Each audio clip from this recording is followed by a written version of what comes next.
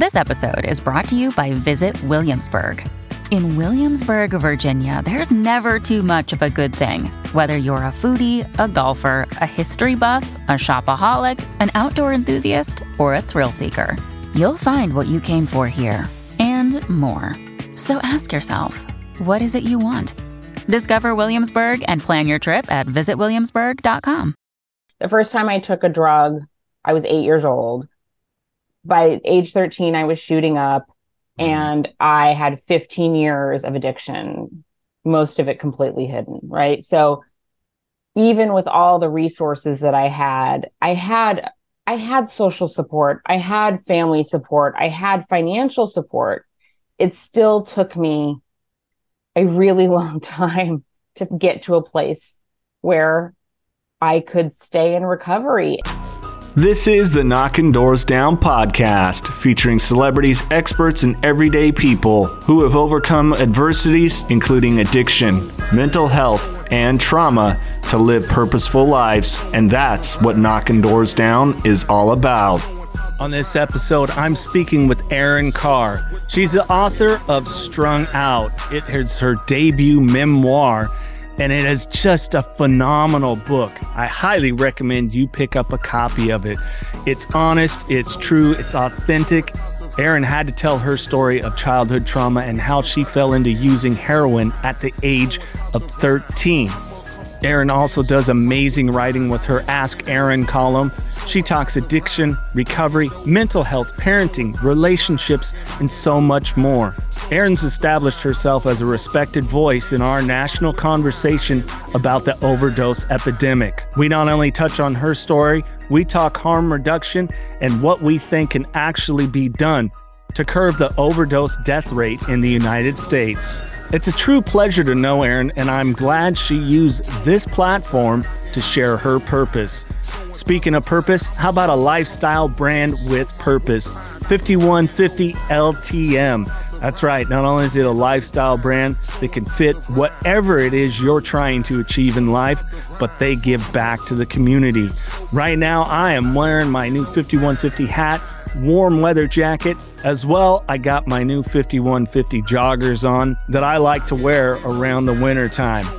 And you, the listener of Knocking Doors Down, get 20% off every time you shop at 5150 LTM. All you have to do is use the code KDD20 at checkout and get 20% off. And of course, I said it helps within the community. And how does 5150 give back to the community? Portions of the sales benefit the Carlos Vieira Foundation. Their three amazing programs, the Race to End the Stigma, which focuses on mental health, the Race for Autism, helping families in the community who have children that have special needs and are on the autism spectrum scale, and the Race to Be Drug-Free, providing free after-school athletic programs to the youth within our community, keeping them off the streets, away from gangs and drugs. More on the Carlos Vieira Foundation, go to carlosvierafoundation.org. Erin Carr, the author of Strung Out, Last Hit, and Other Lies That Nearly Killed Me. Thanks for joining me on Knocking Doors Down. Thanks for having me. Absolutely. I am loving the book, and we'll get more into that a little bit later. So much stuff to go through. I mean, learning that you have, Persian descent and all these things that when we had spoken separate of this podcast, I was like, wow, I didn't know that. But such a fascinating story, your story. What are you finding, as of this recording, we're facing the holiday season and you have your wonderful column, excuse me. I was just having a bagel and a schmear before we got on here. Ask Erin. Are you getting a lot of people that are really struggling this time of year? I mean, I think it's a hard time of year for a lot of people for different reasons. I mean, for people who may be estranged from their families, for people who are going home to see family members and they might have like really toxic family dynamics. I get a lot of questions around the holidays about people who are newly sober and having anxiety about navigating either family functions or just holiday parties in general. Right. That's a question I get frequently. And then the other thing that comes up a lot is sort of like just anxiety about talking to people about why they're not drinking, or just that they have this messed up family dynamic. Right. Yeah. Let me ask your advice on that, because Sure. I went through that. I did the big explanation of the not drinking. My primarily DOC, drug of choice. I know you're a little bit different for Right. sure, but how do you kind of advise people to navigate that? I mean, I think that it's an individual thing, but I think that if you feel comfortable talking about it, you can tell people that you didn't feel well when you drank. Yeah. Or that, when you drank, you found that like your life was worse. Or if you don't really want to talk about it, it's not really anybody's business. I mean, you can just say like, I don't really like alcohol. I don't like what alcohol does to me. Any of those sorts of answers. I mean, I think that like, it's not uncommon for people not to drink right now. I think that you'll often find, that there may be people not drinking for a variety of reasons. What happens sometimes in families where there are a lot of other heavy drinkers, I think it sometimes puts other it sort of like they might have a reaction to it because they feel uncomfortable about their own drinking. Because I found that when I was newly sober, people felt like they had to explain their own drug and alcohol use to me. I'm like, I could care less what your drug and alcohol use is, So I think it's like, giving an honest answer. There's also the option that was sort of like always an old standby for people to just tell them that you've developed an allergy to alcohol. That's a good one. I've actually said that because if I break it down, it's true. Like my line ended up becoming, one guy goes, "Really? What happens?" I go, "Yeah, I break out in handcuffs." Right. I mean, truthfully, there are people, alcohol was never my drug of choice, but like I was never really a part of my story, but I never was good with red wine because I actually physically had like a physical allergy to it, like with sneezing. So, I mean, there's all different sorts of ways to address that. I feel like the allergy line, just saying like, I'm allergic. What are they going to say to that? You know what I mean? Right. And then I think also like if you're at a more sort of like work related or social function where you don't know the people as well, it's very easy to get a drink from the bar that looks like a cocktail. This is a really stupid example, but I was watching this reality show Below Deck, and the captain is not an alcoholic, but he doesn't ever drink on charter. So if he dines with the guests, that he has apple juice with like a large ice cube, so it looks like whiskey, or he'll have just like seltzer with lime, but it looks like, like a gin and tonic or vodka tonic. And because it's otherwise guests get really pushy, even though he's like, it's not because doesn't drink socially, it's just he doesn't drink on charter. Otherwise guests will ask him, like, oh, come on, just have a little drink. So he just pretends he's drinking. Yeah. That's not the right strategy for everybody, but sometimes it's easier for people to feel like they have something that looks like an alcoholic beverage. The good thing is that now there's been such a huge movement with sort of non-alcoholic cocktails. There are non-alcoholic bars in New York City. Various people have different reactions to that. Some people, don't feel the need for like a mocktail. Some people like it because then it just still feels kind of like a special celebratory drink. Yeah. So there's lots of ways to navigate that. Yeah, for me, I found, I've had talks with so many different alcoholics about like a non-alcoholic beer doesn't trigger me. A mocktail doesn't trigger me. And if I am out and it is a thing, I do exactly what you're talking about. Right. The tonic water with the lime, right? People leave me alone. But I think that's the part of the recovery process. Yeah. That it's like, this works for me. Oh, totally. Will it work for me? I don't know. Right. It might trigger you. For me, it doesn't. Right. I mean, there are people that won't eat like desserts that have alcohol in them. Sure. But I never found that. I mean, it wasn't I never ever had problematic drinking. So I don't have that reaction to alcohol. So if I have like, there's alcohol in my tiramisu, I'm not like, oh, now I want to drink, Right. The Knockin' Doors Down book shares all the history and inspiration behind the Carlos Vieira Foundation and how it all started. All proceeds from the book benefit the Carlos Vieira Foundation's Race to Be Drug-Free campaign. So what's that all about? Through the Race to Be Drug-Free campaign, Carlos Vieira Foundation raises awareness about drug abuse, donates to drug-free programs, and brings drug-free speakers into schools to educate youth. The Race to Be Drug-Free campaign's main program is the Gloves Not Drugs boxing program. This program is completely free for kids between the ages of 8 and 17 to learn discipline, strength, respect, camaraderie, and the art of boxing. The program was created to keep kids off the streets, out of gangs, and away from drugs. For more info and to get involved, check out carlosvierafoundation.org. Well, speaking of the family navigation, I believe I'm on chapter 7 of your book now. And so there's a lot of really interesting nuances with your childhood, your folks.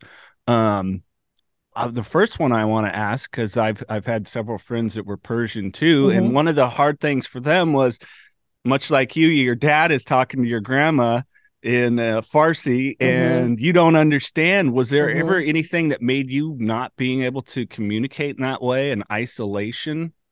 I mean, you know, my father he only really spoke to his siblings and parents in Farsi, and he had one friend who was also Persian. But my dad was one of those people who came to the US in the late 60s to go to college, and he never went back, and really assimilated, identified as American. And, you know, in some ways I feel like I didn't get a lot of sort of the same sort of exposure to Persian culture the way that other Persian Americans I know did, because there was so much assimilation. And I don't know if that was, you know, his own desire to sort of just fit in.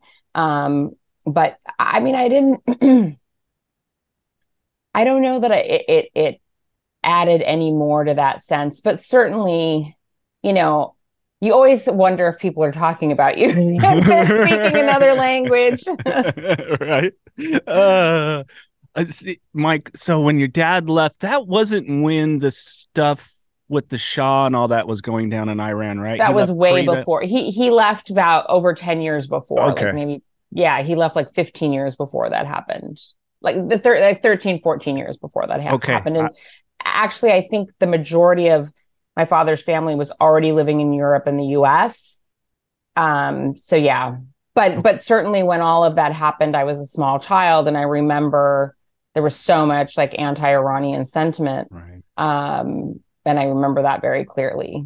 Yeah, I was that was kind of my inquiry, was if, you know, there was the family trauma, thus generational trauma, and, you know, with a lot of the work that you do, and you're very out there about it, it's like, hey, sorry, societal traumas, family traumas, generational traumas, all this stuff is real. And and so many people don't believe me when I say bullshit. No, it's real. And so I was curious if that had played in. So, I mean, I definitely think that, like, I grew up in a really very, very white neighborhood, very, very white school. Like, I was like the token ethnic friend. Do you know what I mean? I mean, I said, not that my friends were fine, but it's just, I definitely, you know, obviously I had all the benefits of white privilege in the world, but I still, at the same time, was other, right? So I think that for anybody who has like mixed ethnicity or mixed race, that there is a little bit of like, you're kind of straddling more than one world and kind of don't really fit in either, right. You know, which is not, you know, unique to me. And certainly, like I said, I mean, I had plenty of privileges, but I definitely was aware of the fact that, you know, the question that I always got is like, where are you from? Los Angeles. No, but like, where are you from? Or, you know, being called exotic, which my answer was always like, I'm not a plant. You know what I mean? I'm not some kind of bird or something. Yeah. It's like the most, I hate it when people use that to describe somebody who's like not white. Right. You know, you're very exotic.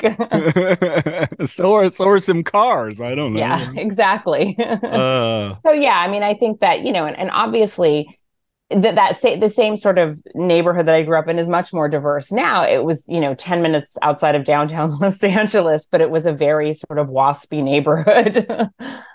Well, yeah, you talk about that, and one of the interesting things for me, and I kind of felt this, I grew up in the home of addiction. My dad was, that you got kind of presented to was your dad's way of sometimes showing love was the purchasing of gifts. I mean, you did equestrian and you got a car, I believe a Jeep before you were 16 and before you were even 18, an apartment rented for you and all these things. And, I'm kind of seeing that in a personal situation, not on my hand, but it's so detrimental.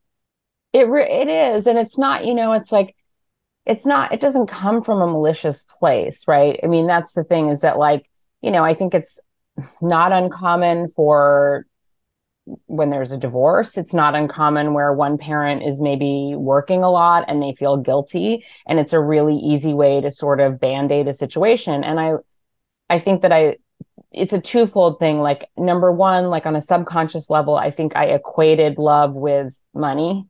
And so if my dad ever said no to something, I felt like a very like outsized reaction to it, because it felt like some sort of rejection. And then the other side of it is that I really manipulated him in a lot of ways to get what I wanted.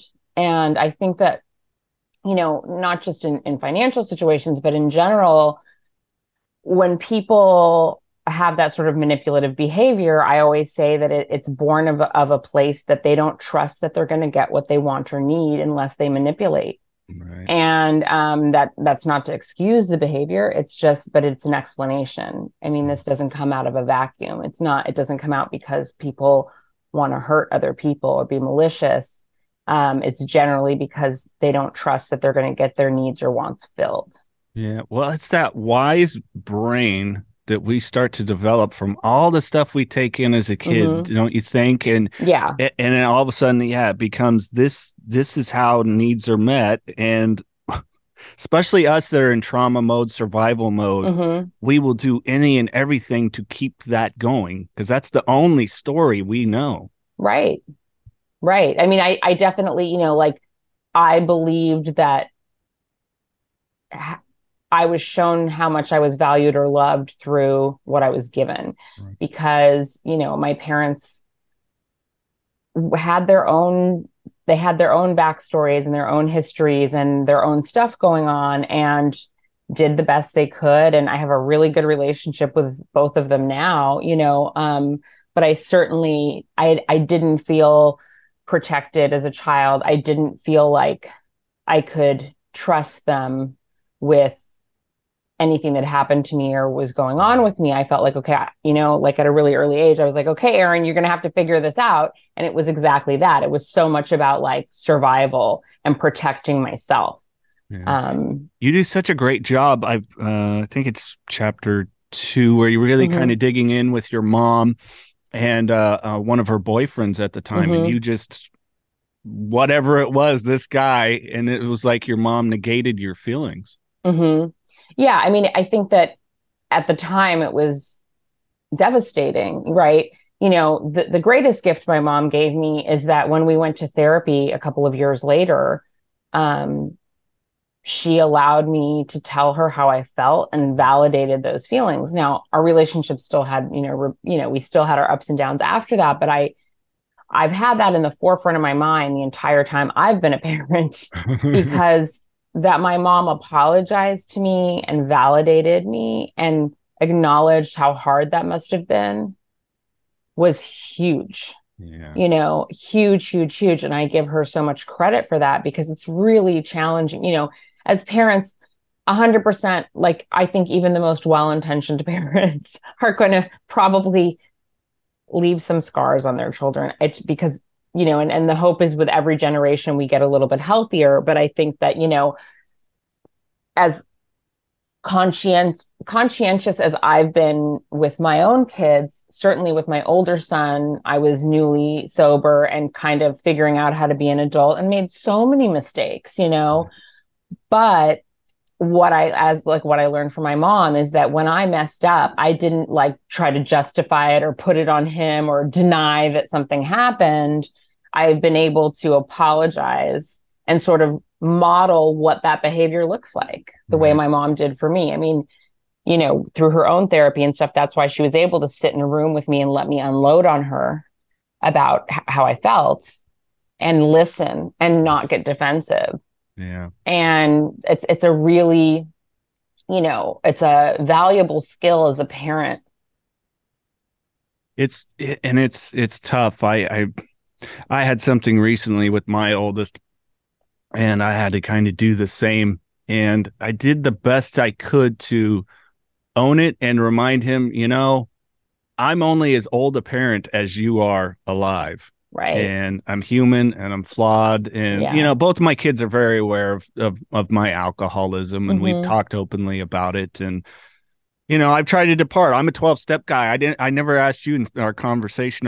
Did you 12-step? And I did do the 12 steps. I'm not in a 12-step program anymore. It didn't ultimately end up being the right recovery modality for me, but it certainly helped me and laid a foundation at the time. It's just not what I ultimately needed. Yeah. Well, I'm going to ask you, I want to know what did work for you. But, you know, that foundation, like you said, was really helpful for me to simply, you know, own my actions. What's my part in this? And try to keep, you know, open dialogue and communication. You know, hey, I'm a human. I don't want that responsibility of any kind of perfection in any way. So, yeah, it's a real challenge. But I've kind of been exploring things outside of just the 12-step rooms. What was it then for you after maybe doing some exploration in the 12 steps that you did find sobriety? Or it was really mental health support. And for me, you know, I think so much of my addiction was based in trauma. And you know, it was for me, using drugs was a maladaptive coping skill, right? You know, I say in the book, and I've said all over the place, that, like, you know, heroin saved my life until it didn't.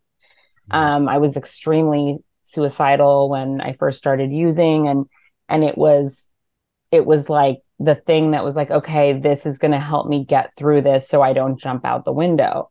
I'm not suggesting that's a good coping skill for anyone, but it was what I found, right? That's how we all sort of lean on those maladaptive coping strategies, is because we don't have healthy ones. And the trauma, and then the trauma caused by that maladaptive coping mechanism, alters the neural pathways in our brain, right? So that, you know, it's like a trigger response thing, which is why, you know, the neural pathway in our brain, the second that we are in discomfort, pain, any sort of suffering, we want to go to that coping mechanism.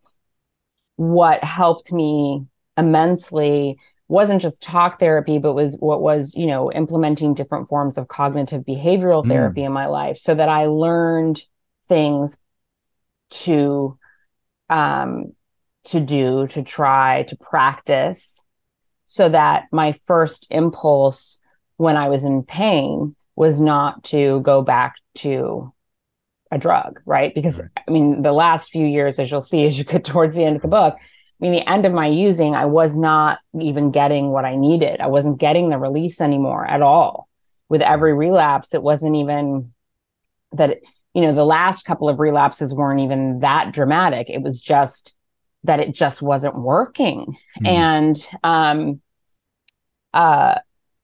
over time, I learned how to use those new coping skills to stay in my body, to be in discomfort, whether that's emotional, mental, or physical.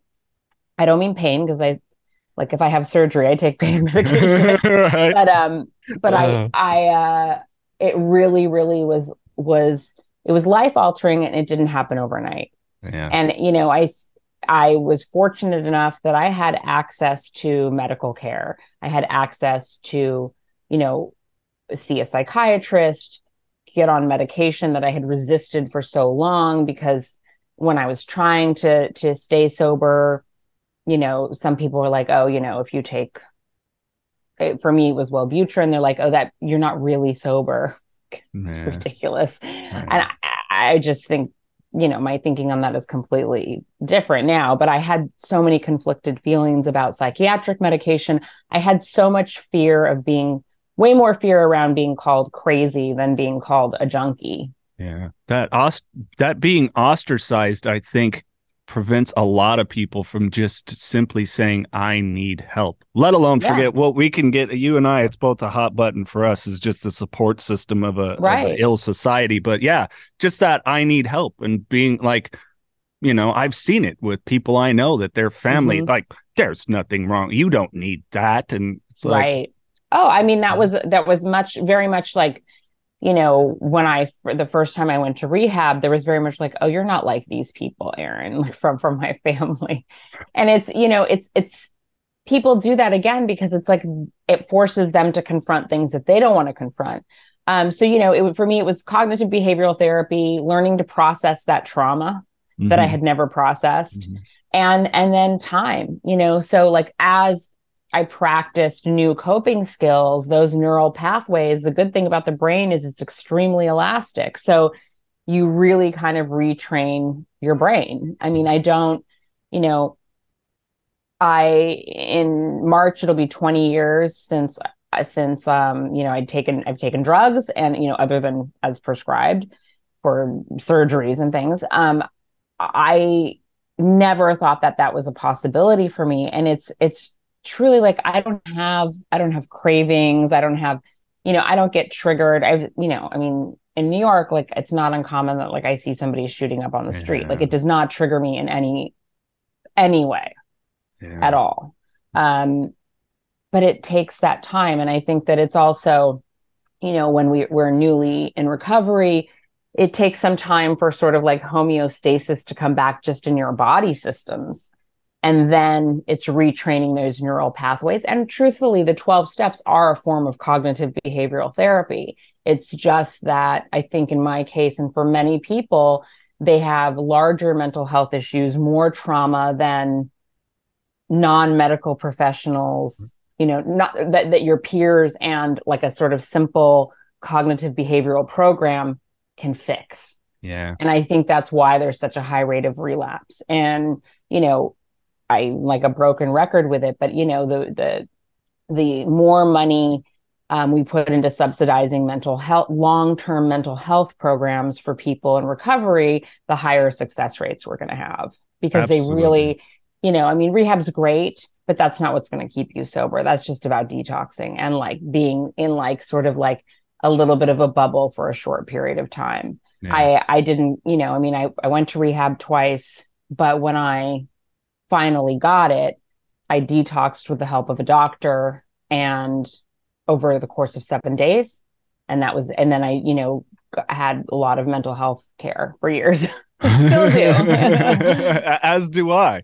Right. It's necessary to keep, because at the end of the day, we're the gatekeepers of ourselves. And, and that's a good place to be. Like you were saying, and for me, where I'm at is sometimes we've got to step, or not sometimes, it's inevitable. We got to step out the safety of the anonymous room or the rehab or the sober living or whatever it is. And, what helped me stumble onto your work was the passion about, I'm not calling people sick, and I don't want to twist your words, but there is a lot of ill that is out there. And I'm so disheartened by what's my words? Sorry, I'm going to curse. No fucking That's effort to really just have a look and realize that if you politicians that say all these things and promise this stuff and everybody, it's like, why can't you see this? Like, I don't know why addiction isn't more treated like a mental illness that takes long-term recovery.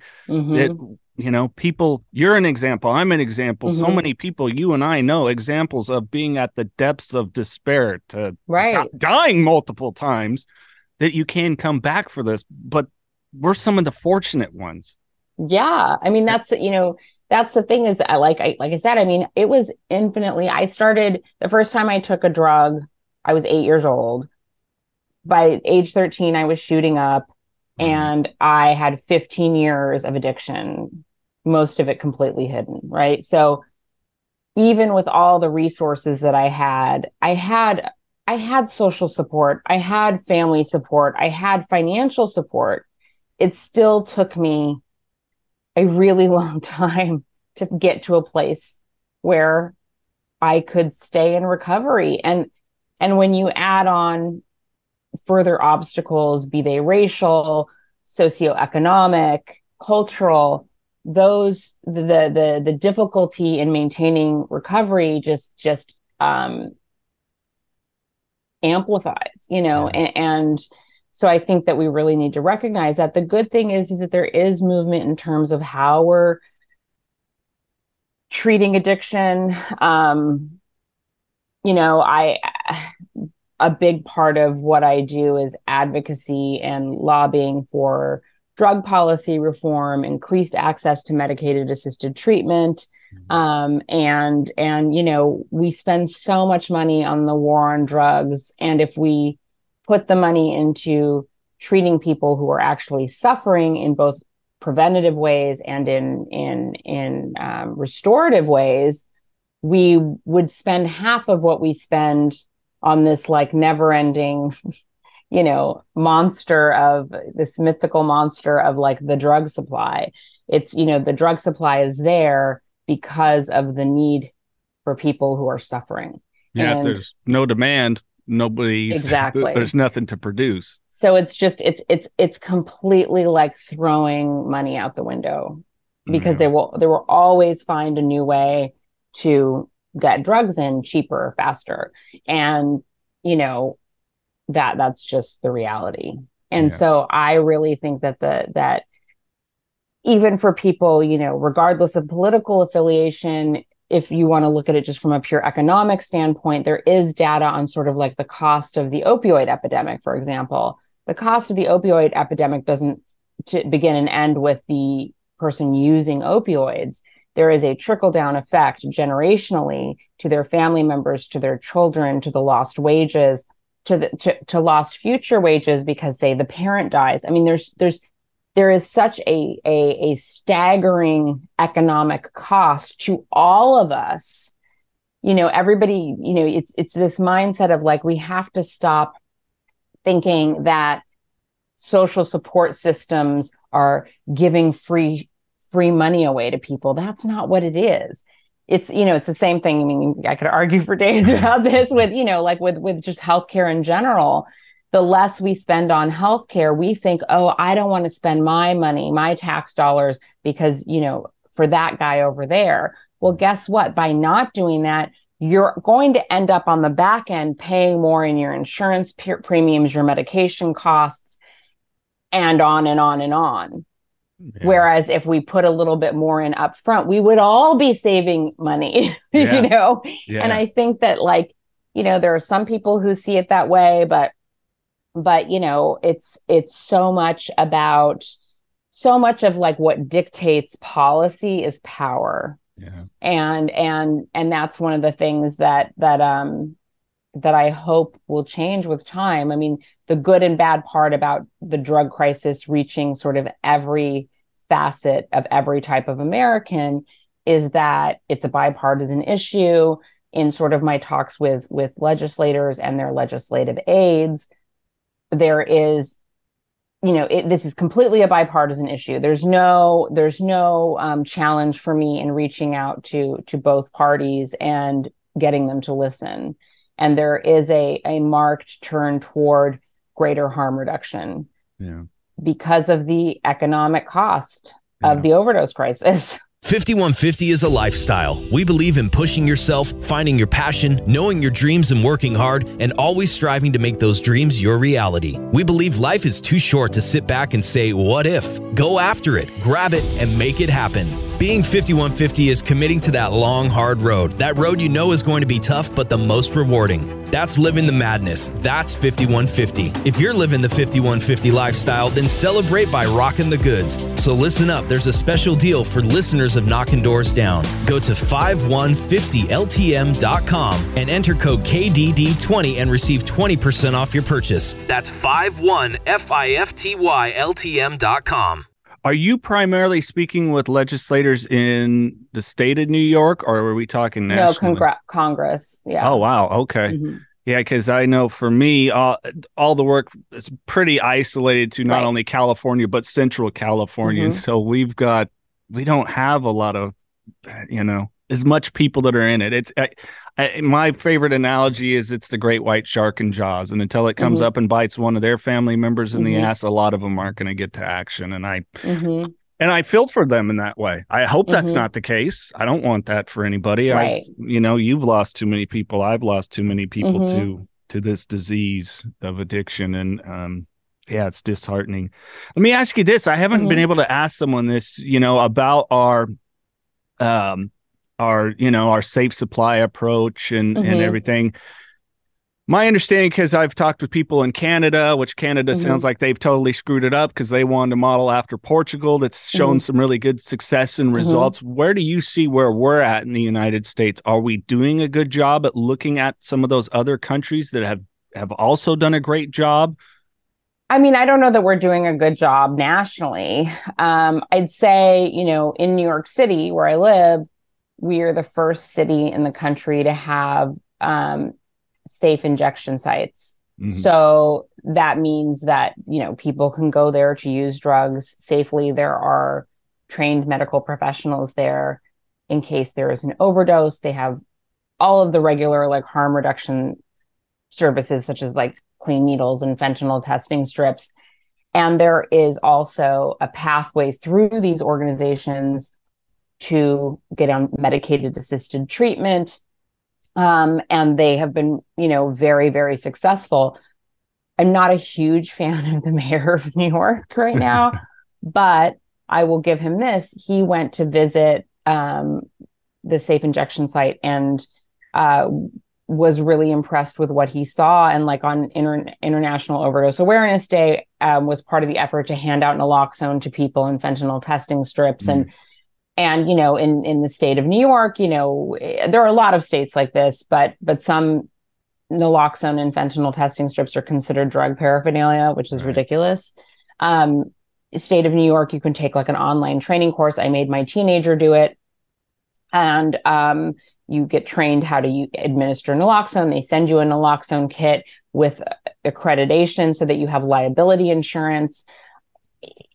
So I think here we're seeing and the initial numbers on these increased harm reduction services are good. It's hard to show the data until this has been implemented for some time. But, I've spoken to countless parents in the tri-state area this year from upper middle class families who've lost a minor child to a fentanyl overdose, accidental fentanyl overdose. We may not want our children to try drugs. I think most of us, that's not our wish for them. Right. But the reality is that there's a high likelihood, I'm part of Generation X, 80% of Gen Xers tried cocaine, right? So, in high school or college or their 20s, whatever. So I think that number's actually gone down quite a bit. But if you look at the number of people who try something at some point in their life, the problem is that there could be fentanyl in it. And, on a street dealer level, they don't know that there's, fentanyl in it. We had it was a really highly publicized thing where a few different professionals in the New York area all died from fentanyl overdoses on the course of a weekend. And the dealing delivery service that they used, didn't know there was fentanyl in it, realized there was fentanyl in it. And part of how they caught the dealers was because they had been frantically trying to reach these clients to tell them that they had discovered that there was fentanyl in the cocaine. No one is going to recover if they're dead, right? That's the bottom line of harm reduction. Yeah. It's to reduce harm. So I think that we can look at sort of the success of these pilot programs in a place like New York, and you know, any major city has way more access to harm reduction. It's really rural areas that probably suffer the most. Yeah. Now I can't even remember what your question was. Oh, it was about like, what do we think in terms of what we're doing here? Yeah. Now with under the Biden administration, with the new drug czar, who originally was not pro harm reduction, completely pivoted, and they are like, one of the things that's up for legislation is an increased access to medication assisted treatment. Good. Which I think is phenomenal, because during the pandemic, when they started allowing people to take home methadone, or to more easily access buprenorphine based medications, which are all used for people who have substance use disorders related to opioids, they did not see any increase. They saw a decrease in sort of like using drugs while on medicated assisted treatment. They saw a decrease in overdoses. They saw a decrease in relapse. The data is there, right? As much as we may not think that that's the right way to do it, who cares? Like, you want people, the ultimate goal is we want people to live, and we want people to recover. Yeah. So if these evidence-based methods are effective, we should implement them. And that's definitely sort of what the movement that's happening around sort of federal legislation. Yeah. It's not happening fast enough, but it's happening, which is why I keep talking to legislators. Well, we got to. And thank you. No, because for me, opioids wasn't the issue. People always laugh like, I pop Vicodin and other things. Right. I had that first time sickness, and it's like, yeah, not for me. My brain, cocaine. No, thank you. I'm paranoid enough as is. Right. So, I don't have that experience. I've never had to step into a methadone clinic. I don't know that experience. So, I've got to ask people that have been there. You've been there. And the one thing I am curious about, and I hope we get there, and from my understanding of like what Portugal did, it's, the talk of decrim. A lot of people, is it that they didn't decriminalize it, but the difference was you didn't go to jail, you went to treatment. And do you think we're getting that movement going? That certainly. That's like, even just with like sort of drug court, right? That's the whole purpose of drug court, is to defer, instead of sending somebody to jail, we send them to treatment. I have mixed feelings about court mandated treatment, because I don't know how high the success rates are through our drug court system. One of the things, I'll find it later and send it to you, is there was a big write-up in the New York Times Sunday magazine earlier this year. There's a drug court in New Mexico where the judge has changed the way the drug court program works there in this one district, so that because in drug courts now, like if somebody has like a dirty test, they get kicked out of the program. You do not get kicked out of the program there. You just have to keep participating, because relapse is a high probability, especially for people who are opioid users. So instead of kicking them out of the program, it's like, no, let's get them back on, we acknowledge it. We continue the treatment. We adjust what we need to adjust, and for anyone who looks at addiction and alcoholism from like a disease model perspective, if somebody was being treated for cancer and one treatment protocol didn't work, the doctors wouldn't say, well, sorry, we're not going to treat you because that treatment protocol didn't work, so you're screwed. Yeah. We're going to, here's a death sentence. Yeah. They would say, okay, what other options are there? Let's try this. And we need to have the same approach with treating addiction. If something is not working for that individual, this is not a moral issue. There could be a number of reasons that it doesn't work, including the fact that, as I said, your brain's neural pathways are changed by trauma and addiction, and it takes a certain amount of time and cognitive behavioral therapies to reroute those neural pathways. Yeah. So it's just like, it's such common sense stuff. but I think that like so many things in terms of legislature, people like to put sort of a moral hierarchy into how we view things, and everything becomes very black and white.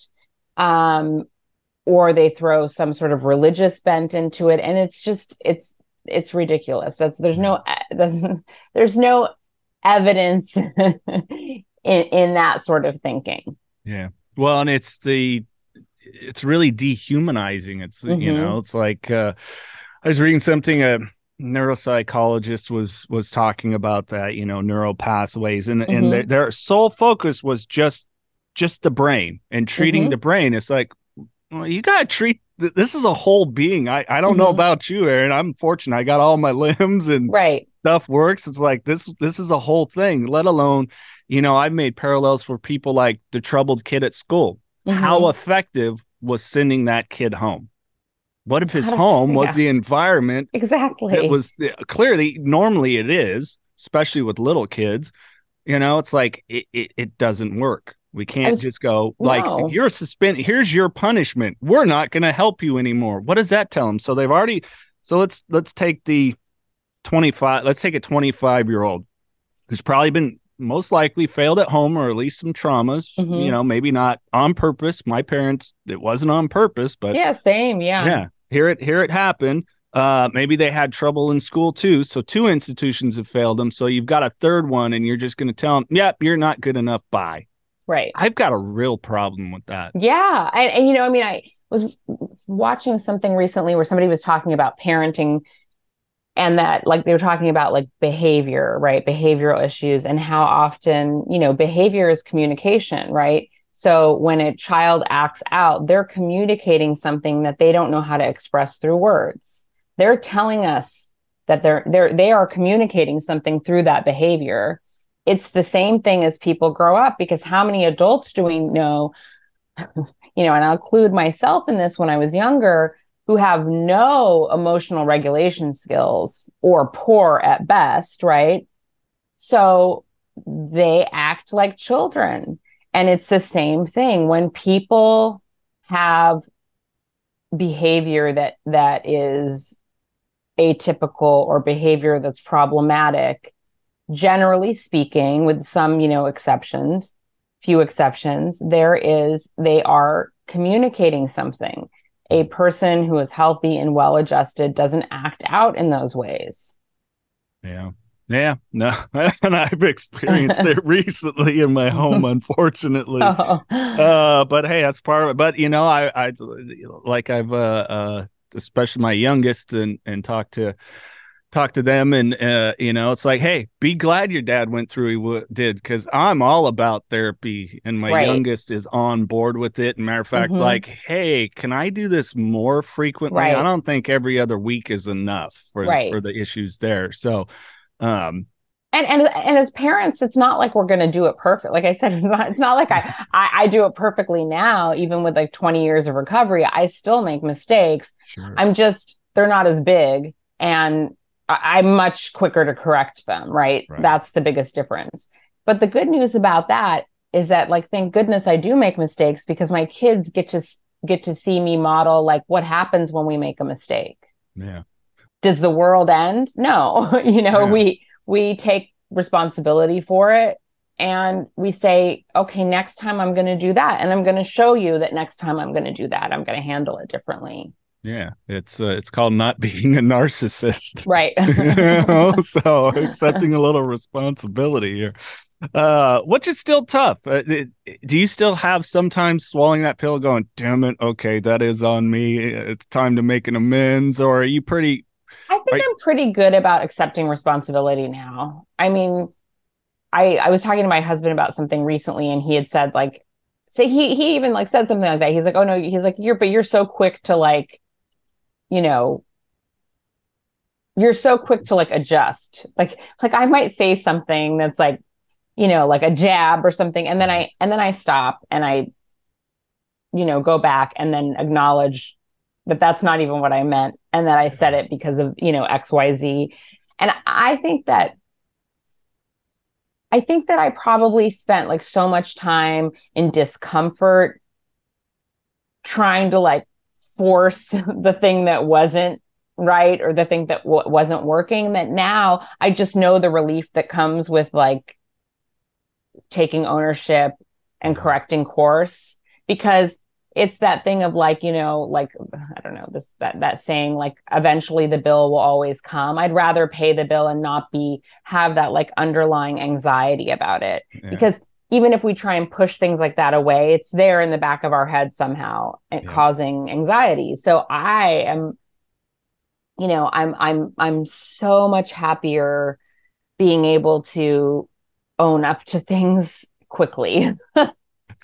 Tell me if you've had this, and I think it's the importance to share too about even, making an apology and, an amends or behavior correction. Is I had two situations. One, the nonprofit I work at, wonderful lady that works there, younger lady, and she always seems to have some car troubles.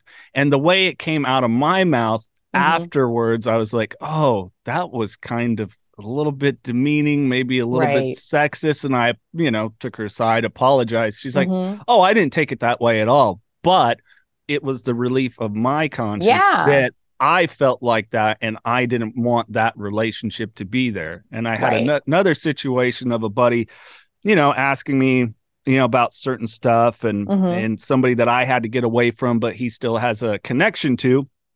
And, I just call him like, hey, I'm sorry. I wasn't trying to like gaslight you, change your opinion of this person, but, you're kind of inquisitive. And he's like, no, bro, like, hey, we're friends. This is trust, our space. This stays between us. I'm not going to go, well, do you know what Jason said? And, but he's like, I didn't take it that way at all. I just was being a friend so you could vent. But again, for me to be able to be like, ooh, I didn't fully get that out, or that might have been misconstrued for someone that I value. It is so important for me now.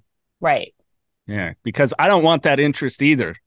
No, I mean, it's like, I also just find that like when I clear that stuff out, it just leaves so much more room to create, to enjoy my life, to be able to be present.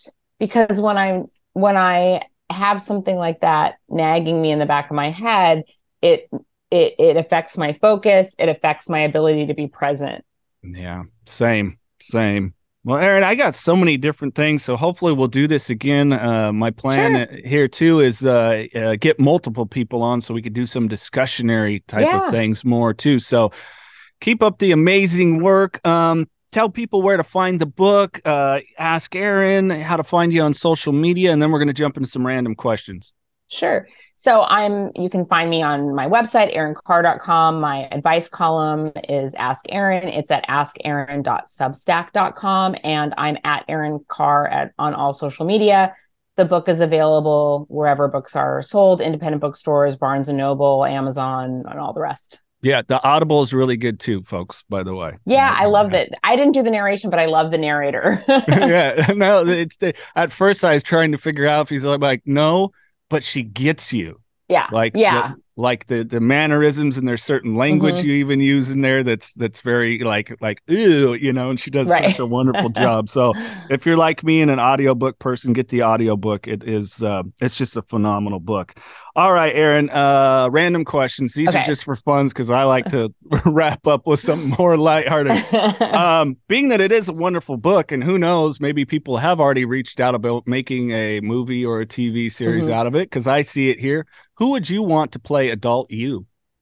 Well, I can't really say right now because it's currently in development. Oh, I nailed it. All right. Hey, if you need a tall, slender guy, hit me up. I'm a hell of an actor. Well, the first time I've had to table that question. So I'm looking forward to it. Keep me in the loop on that. That'll be awesome. Yeah, it has to be a series, though. I'm just saying it has to be a series. Yeah, it is. Yeah, that's just the movement through your childhood and everything. It's like, oh, gosh, yeah. It's one of those, I'm such a visual person. And again, to tout the book gave me such a wonderful visual. I could smell when you're talking about the hay, when you're horse riding and, all those things. Anyways, all right, you're stranded on a deserted island. You have one movie with you and one music artist greatest hits. My gosh, that's really hard. One movie? Uh-huh. God, I don't know. It's really hard to pick one. Okay. Okay, let's do the music first. I think that I would probably pick David Bowie. Okay. That was the first thing that popped into my head, but it could be any other number of artists who I love too for the music. And then for the film, oh my gosh. I think if I was stranded with only one film, it would have to be a comedy. I don't know why this is so hard. This is going to sound so silly. So I don't know why. I'm picking something that I watched over and over again when I was a kid. And I haven't even watched it in years, but for some reason, this is what popped into my head. When I was a kid, I used to record movies like on VHS from like cable, right? And one of the ones that I recorded was Mel Brooks' History of the World, because it's so funny and so silly. And I'm sure like there's a lot in there that's probably not politically correct today, but it's so funny. And I don't know. That would be one of the possibilities. It's the hard thing, like as a movie fan, and I love Mel Brooks too, is like, Blazing Saddles. I love that movie, but some people, there's so History of the World isn't that controversial, right? but it's so funny. But yeah, I mean, it's hard. Like there's so many films that I love, but some of them aren't necessary. If I could only have one film, it would have to be something funny. All right. Did you ever see Kentucky Fried Movie? John Landis? No, I didn't. Okay, so it's like an adult Saturday Night Live, early 80s, and I'm like, oh yeah, there's no way that could be made today. There's a lot of films that couldn't be made today. Right. Well, they could be made, but they would face a lot of backlash for sure. Oh, that's funny. The funny thing too about in your book is like your musical taste. I'm like, if we were the same age and I grew up in LA, we probably would have been homies. Right. All right. You could have dinner with any one person, living or not. Who are they? Oh God, these are such hard questions. Okay.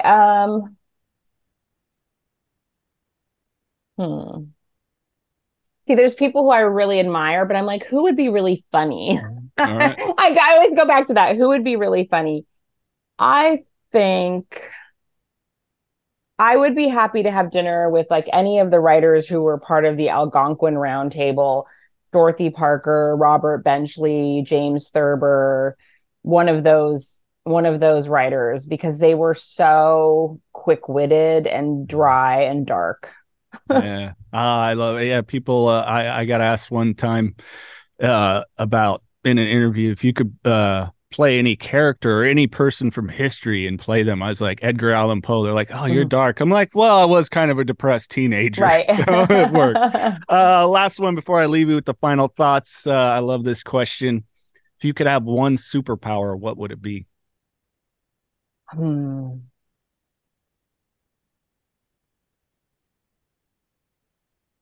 I think it would be the power to like stop time. And I don't mean like indefinitely, but like if I could stop time in specific moments to like feel that moment for even like a couple more minutes, I think that would be pretty amazing. That's pretty. No one's ever said that. I love it. Yeah. All right, Erin.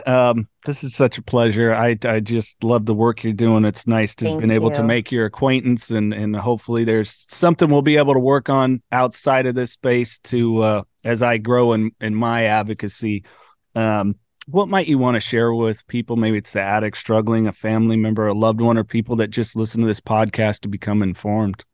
I mean, I think it's sort of like I always go back to my primary message about addiction, that it's not a moral failing, that addiction is an example of a human being struggling with a very human condition.